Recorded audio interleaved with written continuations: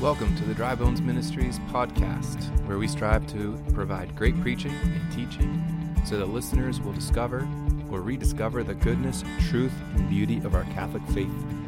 If you are interested in supporting the work we are doing, visit us at drybonespgh.org or follow us on social media at drybonespgh. Thanks for joining us. We hope that you're inspired, uplifted, and encouraged. Hello, everybody, and welcome back to our last episode of this Dry Bones Ministries special podcast series on The Four Loves by C.S. Lewis.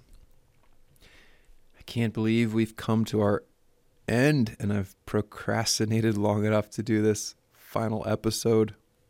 And I think not because I don't want to do it, but because I don't want it to end, if that's a fair distinction. It's so good, and we've come a long way, coming from our first introduction, where C.S. Lewis gives us the full vision of nearness by essence and nearness by approach. And it is this nearness of approach that, even if it's longer and not just the natural inclination that we have towards this love, it's the nearness of approach that brings us to holiness, which is like God. And so we've gone through and seen these other loves. We've seen even subhuman loves. We've seen affection, properly the love between parent and children, children and parents. Also just a long-standing affinity for different people, things, places. We've seen the love of friendship that, in comparison to even a romance, this philia, this friendship love, can be really strong as it binds two people together to have a common goal, a common mission, to stand side by side, and especially to be able to suffer together and be there no matter what is just one of the strongest bonds. And then to properly appreciate romance and how it's not necessarily reducible to Venus or that physical sexual intimacy, but that romance, well, Venus wants it, the pleasure, the act. Romance wants the person, and not just any person, not just any man or woman, but this man or this woman. And it also, we've seen, he talks about how romantic love also demands a promise that if you're going to have access to me, that's what intimacy means, right? It's the most me, that if I let you see and have what is most me, you need to promise forever. It's just a glimpse into that love that Christ has for each of us. And that's where we lead then finally into this last love of charity. And so if you're ready, let's go into it. Charity, it's the divine love. It's the selfless. It's the sacrificial. It's the disinterested love. It is the gift love par excellence, that there's no lack in it. It's only coming from a fullness that it gives.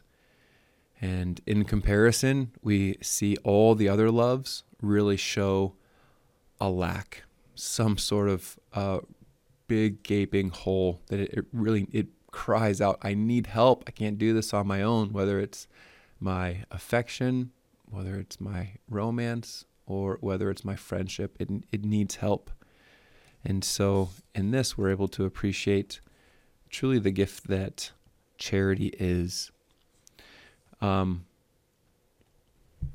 So kind of an interesting place that C.S. Lewis starts this chapter off with is an idea of rivalry between the other loves and this love, and kind of what is their relationship to it. And in the end, he will kind of talk about that these natural loves need to give way to the divine love. And that can be really hard. What he invites us to appreciate, though, is that it's actually only whenever the natural loves give way to the divine loves that they can most fully be themselves. Listen to this. This is in the paragraph that starts, "But to have stressed the rivalry earlier in this book would have been premature in another way also. The claim to divinity which our loves so easily make can be refuted without going so far as that. The loves prove that they are unworthy to take the place of God by the fact that they cannot even remain themselves and do what they promise to do without God's help." Think about romance in this sense. It promises forever, and yet it's so emotionally tied that it can wane and flow back and forth. He goes on, "Why prove that some petty princeling is not the lawful emperor, when without the emperor's support he cannot even keep his subordinate throne and make peace in his little province for half a year?" It's like, no, I'm independent. I can do whatever I want. I'm the one who makes the rules. And meanwhile, this princeling is subject himself to the king, the higher authority, to be able to have whatever subjugated share in that ultimate authority. And so our own natural loves do that, whether it's friendship or whether it's romance, that they have this claim. They want to have this full authority, this full divine claim. But meanwhile, they all only share in love through charity, through this divine love. And so what a really important thing to think about. I'm just thinking kind of a caricature, but how many people in our world really feel like faith, religion really suffocates the romantic love? Keep God out of the bedroom was a slogan back in the day. And maybe still today, do people still say that?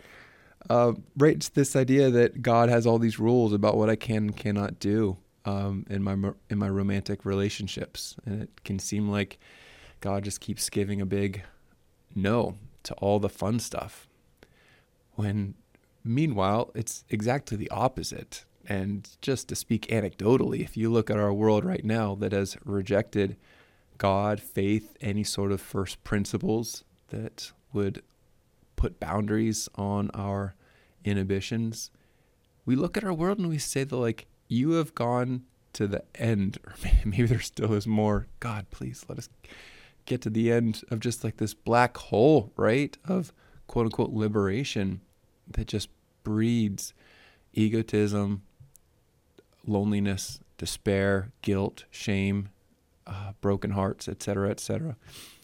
And meanwhile, to be able to submit our natural loves to God, actually, we don't lose it at all. We can find it all together. In this yoke lies their true freedom. They are taller when they bow. For when God rules in a human heart, though he may sometimes have to remove certain of its native authorities altogether, he often continues others in their offices. Beautiful, right? In subjecting our natural loves to God, we're able to find it all together. This moves him into a really interesting consideration, again, in the outset of this rivalry of my own natural loves to the divine love. And it's this consideration that says, okay, if I just need to hand over all of my natural loves to God, to this divine love, then should I not even have any natural loves at all? Can I just skip the process and go right to divine love? And he gives a really insightful example of St. Augustine, who in his Confessions talks about the death of his good friend Nebridius. And this plunged him into just great desolation. And his moral conclusion is that one should give one's heart to nothing else but God alone. And basically it's because all human beings pass away. And if your happiness depends on something you may lose, then you're setting yourself up to be disappointed, to be crushed. And interesting, right? That kind of seems to make sense, that maybe Augustine was thinking. I loved him too much, and that's why I'm so sad and brought to this real desolation. And there is something to this, that when we put our stock into things of this world, especially material things, we're able to see that we have an improper relationship whenever we lose them and are completely crushed. It's like, why was that material thing so important to me? Like, what was it? Because the scriptures, the Lord, especially St. Paul, invite us to this detachment. C.S. Lewis invites us to be careful about this, though. Of all arguments against love, none makes so strong an appeal to my nature as, careful, this might lead you to suffering. But this is probably where we need to check ourselves. C.S. Lewis says that in this passage, in the Confessions, there's a hangover from his pagan philosophy that would not want him to see even the goodness in creation. And so here comes one of the greatest lines in the whole book. Here's where C.S. Lewis draws a conclusion about this idea, this tendency to want to always be safe and not love too much because I don't want to let my heart be broken. He says, quote, "There is no safe investment. To love at all is to be vulnerable. Love anything and your heart will certainly be wrung and possibly broken. If you want to make sure of keeping it intact, you must give your heart to no one, not even to an animal. Wrap it carefully round with hobbies and little luxuries. Avoid all entanglements. Lock it up safe in the casket or coffin of your selfishness. But in that casket, safe, dark, motionless, airless, it will change. It will not be broken. It will become unbreakable, impenetrable, irredeemable. The alternative to tragedy, or at least to the risk of tragedy, is damnation. The only place outside heaven where you can be perfectly safe from all the dangers and perturbations of love is hell." End quote. Does that need any explanation? Maybe. How about this? Just to think about. Have we ever had an experience in our lives where we really didn't want to make the risk? Just like standing in the face of the investment that love demands, we were really hesitant. To love at all is to be vulnerable. Vulnerable comes from the Latin root of wound, right? And so, to be vulnerable is to allow myself to take this risk that I might be hurt, I might be taken advantage of, I might be disappointed. And because we live in a broken world with broken humans, we've been broken, we've been hurt before. And so to stand on that cusp of taking the risk, our tendency in our humanity can so easily be protection. Like, I don't want to get hurt again. Like, I don't, even at the idea of Augustine, you might die. And so maybe it'd be easier if I just didn't let you into my life at all. That's such a temptation. But the temptation leads to real danger, because if I only allow my heart to never take any risks, then I won't be hurt in that sense, but I'll actually sacrifice what my heart is supposed to do, which is it's meant to be given. It's meant to let others in. And so it'll be hard, changeless, irredeemable, impenetrable. Those just strong words, right? And so the alternative to tragedy, or at least to the risk of tragedy, is damnation. Here's why love is so hard. Because it requires the risk. It requires the possibility of tragedy. Why are tragedies one of the most incredible stories? Because it shows the real risk and the trust that was involved in the characters to allow themselves to be, ultimately taken advantage of. But if I never take that risk, then I'll never experience the full-throated, I don't know if that's the right expression, the full breadth of the opportunity to experience real love.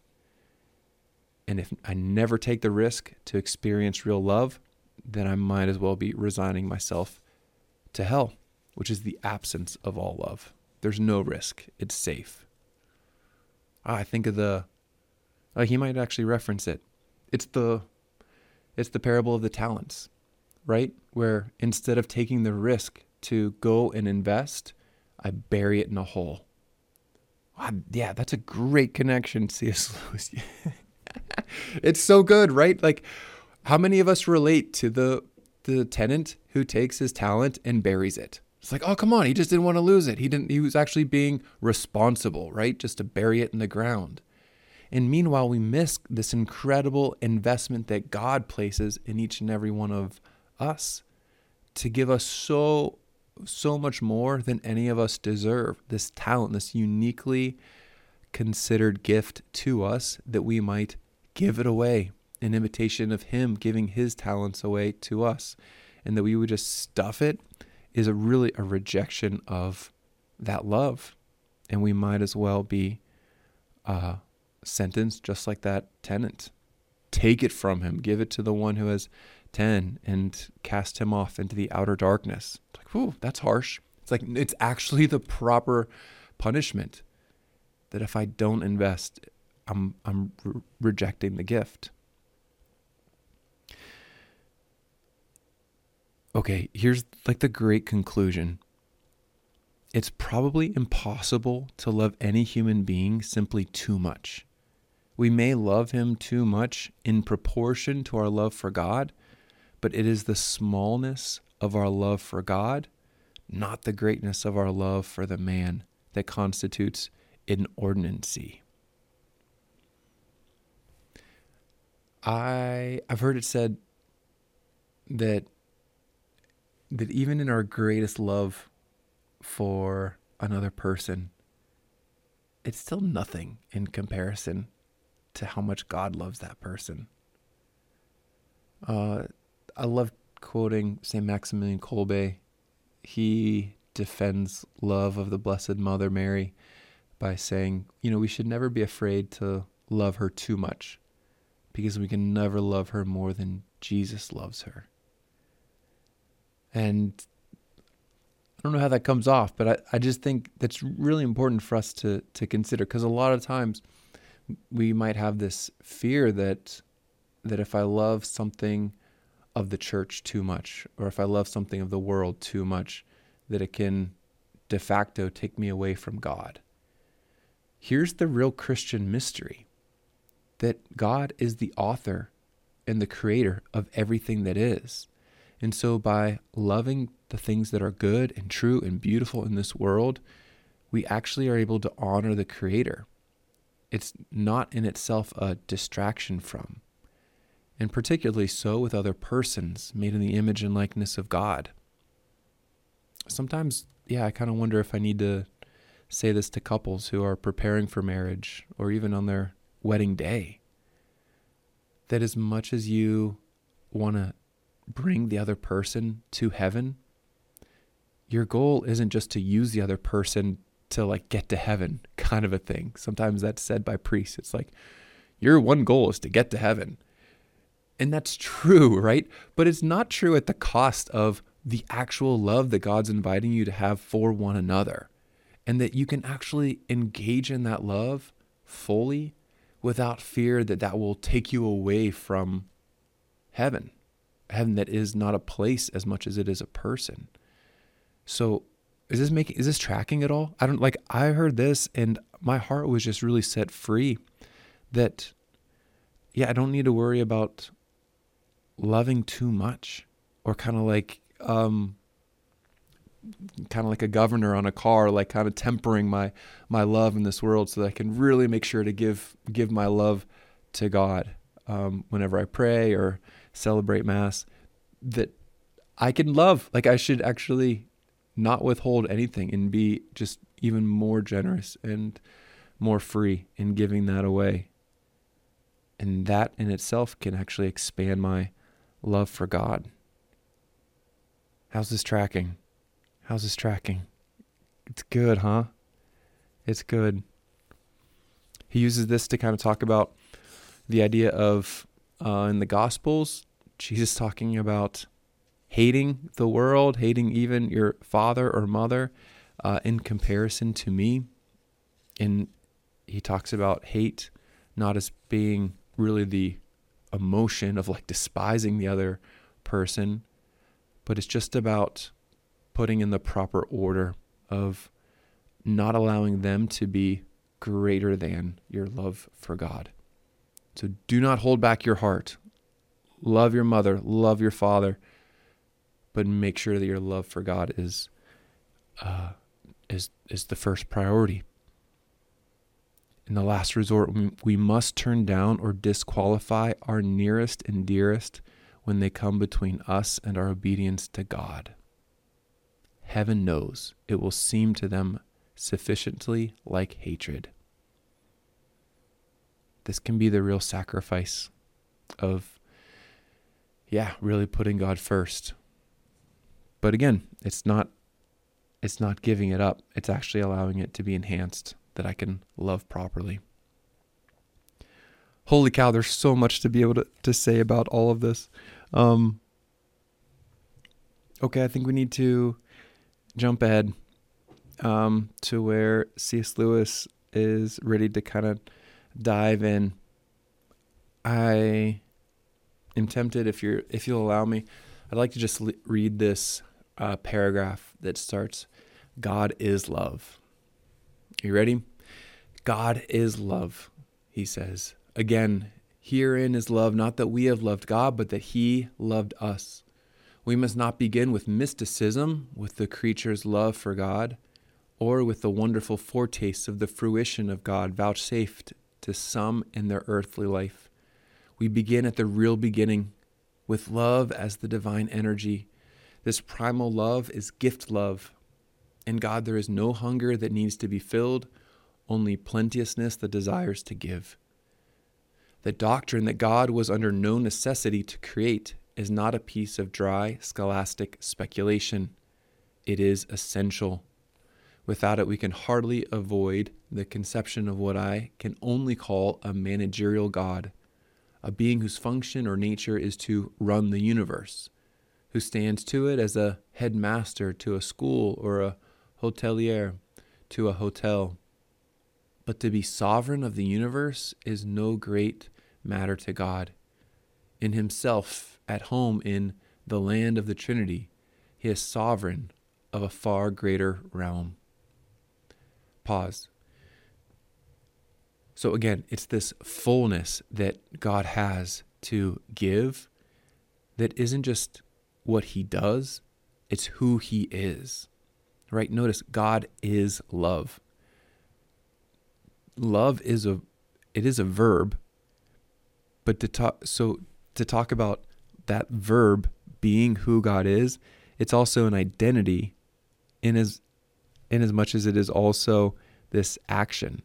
And so truly to appreciate God, he's not in this static place of just like hanging out or sitting in some glorious throne. God is in full act, right? There's no potential in God like, I could love today, or I could love tomorrow, or I could there's no time. There's only the fullness of love.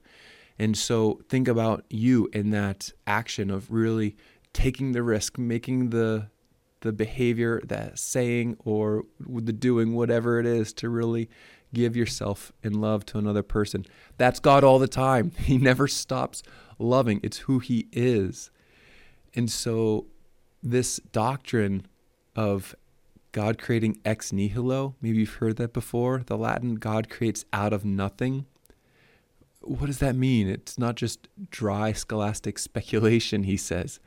It gives us this glimpse into God creating out of nothing means that it's from his own being, his own essence, that everything else comes to be. We are because he, what? Loved us into existence. Not because he was lacking and like he's sitting on his glorious throne, like bored. What am I going to do today? It's like, maybe I should create something and I'll make them funny looking and entertaining and they're going to amuse me or something like that. No, that's not his prerogative. It was out of the fullness that he created. And so to sustain us is not hard at all. It's effortless because it's who he is. And that love actually fills every molecule of existence because we all have this imprint in ourselves of our Creator. He goes on, God, who needs nothing, loves into existence wholly superfluous creatures in order that he may love and perfect them. He created you so that he could love you and perfect you, and not out of any need to feel useful or to receive glory from what he's offering. No, he needs nothing, which means it is solely a gift so that you may exist in love, that you may know that you are loved, and that you may cooperate with that love and come to perfection. He creates the universe already foreseeing, or should we say seeing? There are no tenses in God. Already foreseeing the buzzing cloud of flies about the cross, the flayed back pressed against the uneven stake, the nails driven through the mesial nerves, the repeated incipient suffocation as the body droops, the repeated torture of back and arms as it is time after time for breath's sake hitched up. If I may dare the biological image, God is a host who deliberately creates his own parasites, causes us to be that we may exploit and take advantage of him. Herein is love. This is the diagram of love himself, the inventor of all loves. Ooh. There it is. There is no surprise for God of the cross. There is no surprise of the sacrifice or surprise in the risk. You know, you and I, it's hard enough to make the risk not knowing what it will fully demand. There's something about that with making vows or promises of obedience, getting married or getting ordained or taking vows of religious. I don't know everything that's going to be demanded, and yet I make this risk with trust and confidence in God's grace. God, however, right, and so I guess to think about, what if you knew everything that was going to be demanded of you, everything that was going to be asked of you to sacrifice? Would we not most likely run away in the other direction, saying like, that is too much, I couldn't actually give all of that? And that's God, though. He sees it all and still freely, wholeheartedly, unreservedly gives his entire self. And this is love, again, that he allows himself to be taken advantage of. There's nothing in it for him. And he allows himself to be given so that we can be loved just for our own sake. This is the love. This is the charity, the agape that only comes from God. Here's the great gift. He communicates to men a share of his own gift love, this charity. But it's distinct, right? This gift love is distinct from natural gift love. He'll say, divine gift love himself working in a man, is wholly disinterested and desires what is simply best for the beloved. Again, natural gift love is always directed to objects which the lover finds in some way intrinsically lovable, objects to which affection or eros or a shared point of view attracts him, or failing that, to the grateful and the deserving, or perhaps to those whose helplessness is of a winning and appealing kind. But divine gift love in the man enables him to love what is not naturally lovable: lepers, criminals, enemies, morons, the sulky, the superior, and the sneering. This is like an examination of conscience. Like, am I loving in this way? Am I loving in the way that as I have loved you, so you should love one another? This was Jesus's one commandment. Do you love one another? And this is where, again, in the translation, it's lost. Like, what does it mean to love one another? Well, what does it mean to agape one another? To charity one another? That's what he's calling us to do. To love disinterestedly. Literally to love when you will not be repaid. When it is inconvenient. When it is completely despicable and like the last thing that you want to do. For us to really look at how often we love because we're going to be acknowledged or repaid, or the other person is just somewhat lovable. Like, yeah, it's so easy. I'll stop. Finally, by a high paradox, God enables men to have a gift love towards himself. Like the complete condescension of God. He allows us to share in his divine gift love to one another, but also that we might respond to his love with our own gift love, that divine gift love to him. There's nothing that we have that God doesn't already have, except for the love that he gives us. How poor we are. I'm wondering, as I'm thinking out loud here, there's the divine gift love that says that we get nothing back in this divine charity, this divine gift love. So with God, don't we get a lot back? Don't we get everything? Like whenever I love God the way that he's loved me, don't I get eternal life? Don't I get a relationship with him? Don't I get the peace, the joy?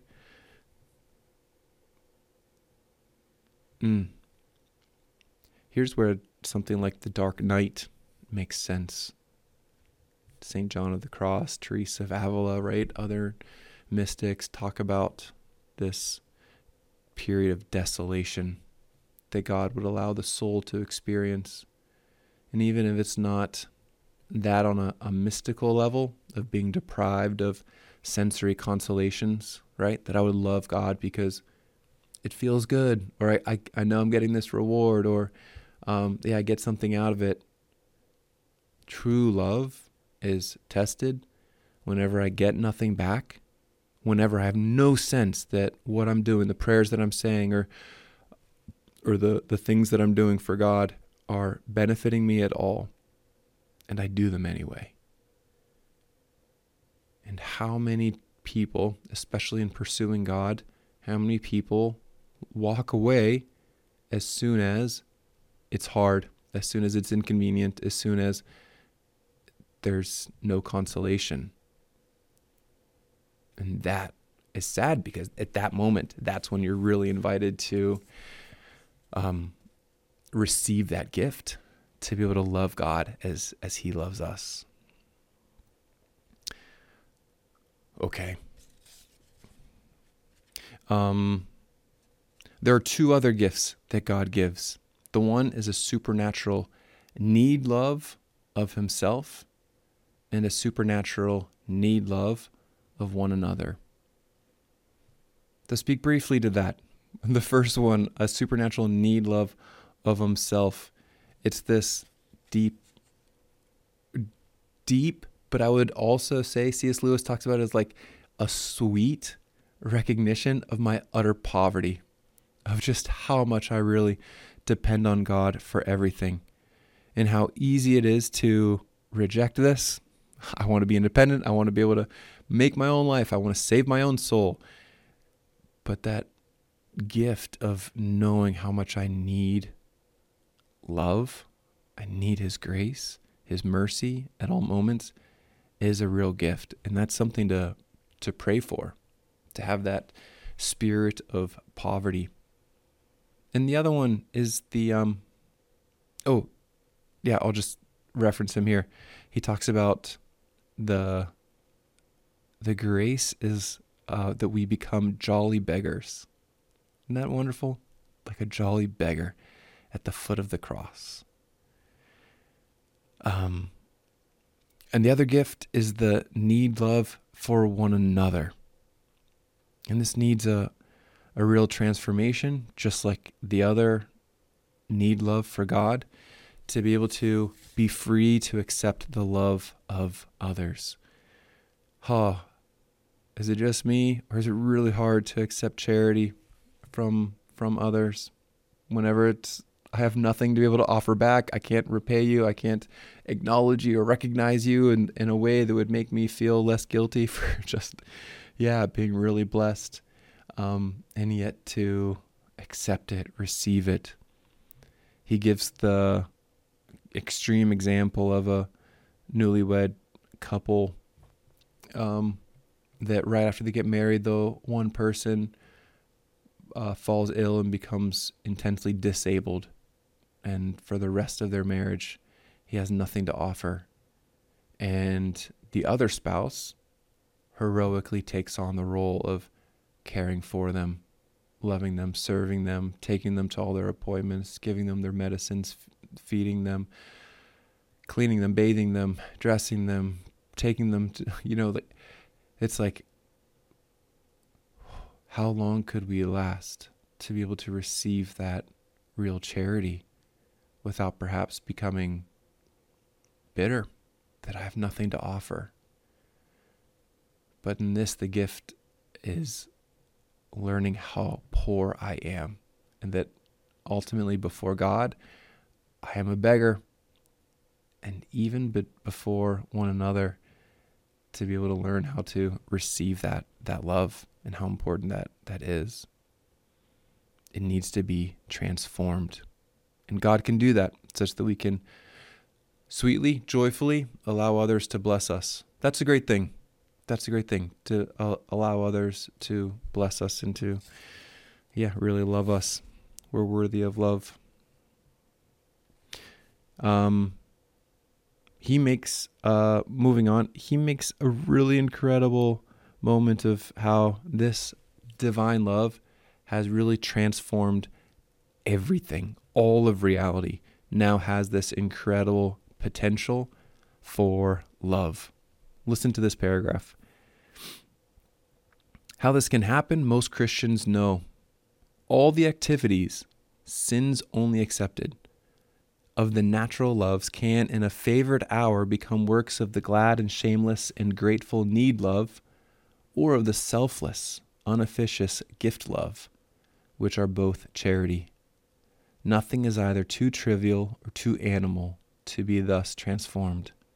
A game, a joke, a drink together, idle chat, a walk, the act of Venus, all these can be modes in which we forgive or accept forgiveness, in which we console or are reconciled, in which we seek not our own. Thus, in our very instincts, appetites, and recreations, love has prepared for himself a body. Oh my gosh, he's so good. The love becomes flesh, and that's not just in the body of Jesus. Like, it's in your body and mine. Through the grace of the sacraments, the grace of faith, you and I invite his love to come into our lives and to transform every relationship, every moment, every thought, every action, every saying, every breath as an opportunity for his divine love to come and to transform and to actually breathe out that life into everyone and everything. Love has prepared for himself a body. That's you and that's me. How I would love to have this biblical vision of the world, of reality, and of my own life. It's so sad how many people think that they are living in just a pointless, meaningless way. Like, I don't know why I'm here. I don't know what God's doing with me, or like, what do I have to offer? It's like love, like hold nothing back. and never waste a moment, never waste an opportunity to think, to speak, or to give love. And in that, you are literally cooperating with the divine plan, the divine life that God is for all of eternity, and he wants to bring about in time and space through you. Thank you, Lord. What a glorious, glorious invitation. And this is the transformation that more and more I would give myself over to this moment by moment transformation of my natural loves into divine loves. Okay, I'm talking so long and I'm going to move on. He talks about heaven. He talks about heaven. And in a way, of course, he talks about heaven because heaven is God. It's that full relationship with him. And so to think about the love that we have here as preparing us for that time in heaven. I thought this whole chapter is incredible. This is another just outstanding insight into the path of the nearness of approach, the path of sanctity. This paragraph starts, and yet I believe the necessity for conversion is inexorable. He'll go on to say, but one necessarily inherent in the character of heaven, nothing can enter heaven which cannot become heavenly. Man can ascend to heaven only because the Christ who died and ascended to heaven is formed in him. Must we not suppose that the same is true of a man's loves? So I don't know why. I've just never thought about this before. And maybe it's my misperception of holiness. Jesus says, I think in the Gospel of John, chapter 3, that nothing can ascend to heaven except the Son of Man, which has come down from heaven. And in this, we see like this real understanding of how important the church is, because the church is Christ's body. And unless we are incorporated into his body, we cannot ascend with him, the head, back to heaven, back to the Father.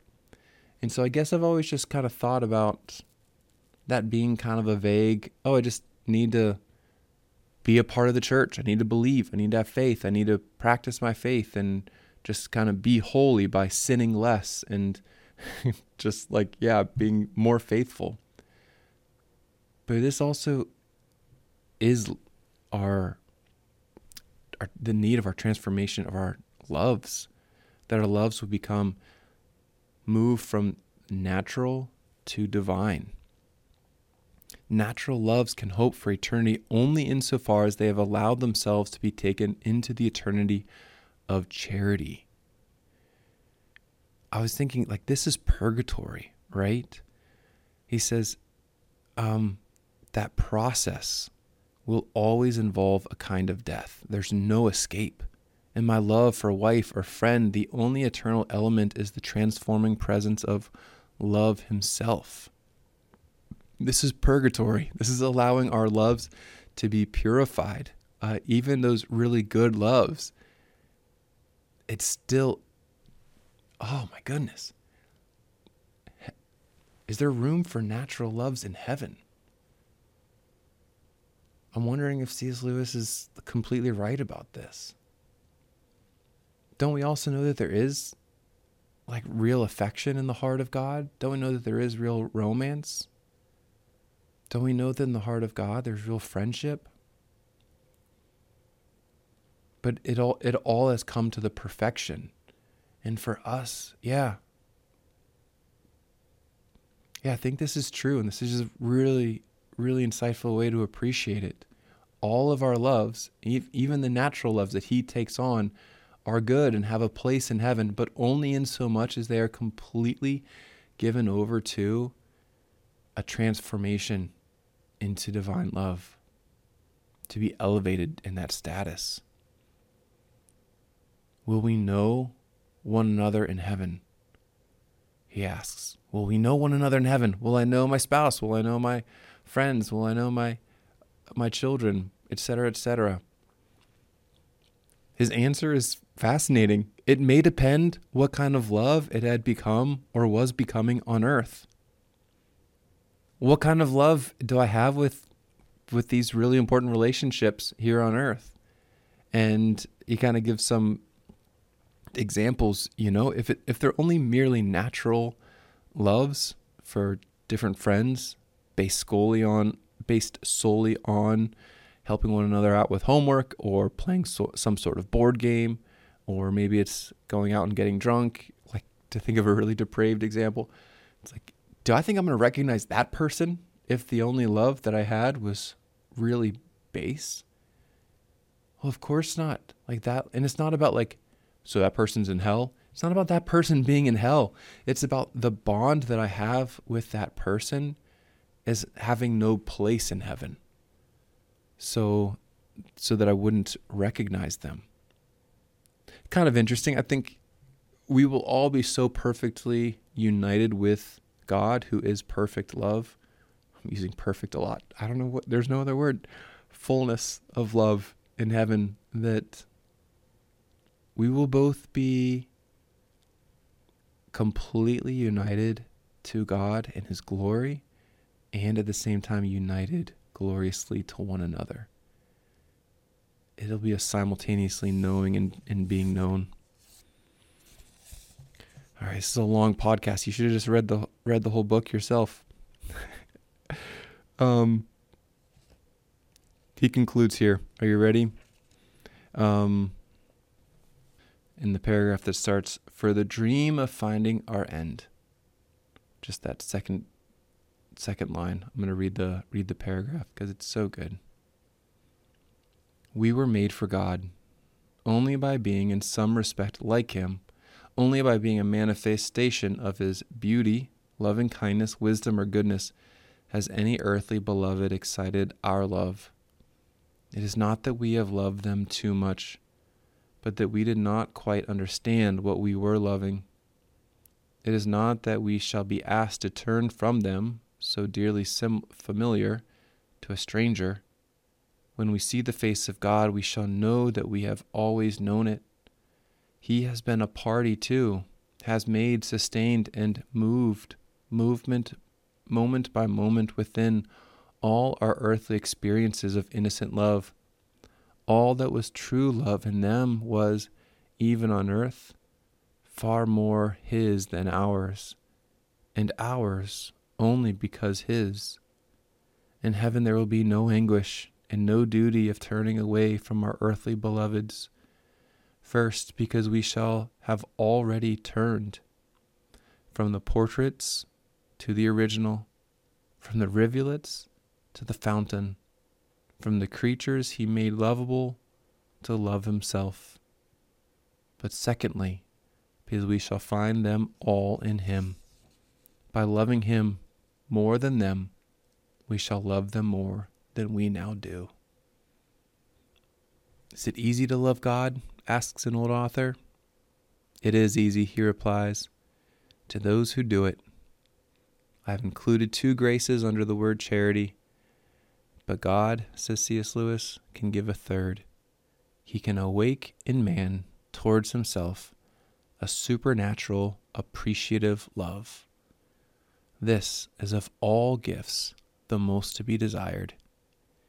Here, not in our natural loves, nor even in ethics, lies the true center of all human and angelic life. With this, all things are possible. What a great thing to ask for. Do we understand that? Why would C.S. Lewis say that's the greatest of gifts? The most to be desired, this appreciative love. Well, I think appreciative love for charity, for that supernatural gift love, is recognizing the full import, the full majesty of what that gift is. And just think about the difference in any sort of passion that or interest that you might have, when there's a real appreciation of it, it's this drive, it's this motivator that is second to none. I can know all about what this hobby is or what this thing is. I'm trying to think of a general example. Maybe it's a food, maybe it's a task, maybe it's a game. I can know all about it, but if I don't really appreciate it, then I'm not going to have the drive and the motivation to be available for it and to make that a priority. And so to be able to not only know objectively in my head, I need to make every single one of my natural loves transformed into divine love. It's like this appreciation for just how glorious that process is, and even to embrace the necessary suffering of dying to myself and handing over all of my natural loves to God so that he can transform them and allow my own heart to be, just crucified with him. What a beautiful thing.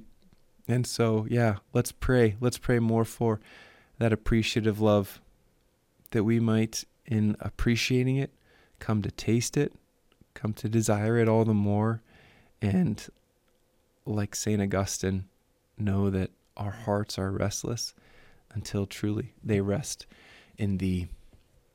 Friends, we've made it to the end, and it's hard to conclude because it's so good, and it just gives us an incredible path of real holiness. These loves are good. This life is good. The natural loves are good. But ultimately, our path leads us only upwards towards the glory of heaven. He's made us for himself, and that's why we're here. So let's inspire one another with great, generous acts of charity, with loving well, taking the risk, being vulnerable, holding nothing back. And let's pray for one another. I hope our paths cross soon. Cross it all. If not, I hope that you and I can live lives worthy enough that we might be able to spend them forever in heaven. May Almighty God bless you, in the name of the Father, and of the Son, and of the Holy Spirit. Amen. Thank you for joining us for this episode. To learn more about Dry Bones Ministries events and initiatives, and to support this podcast, go to drybonespgh.org. Thanks, and God bless you.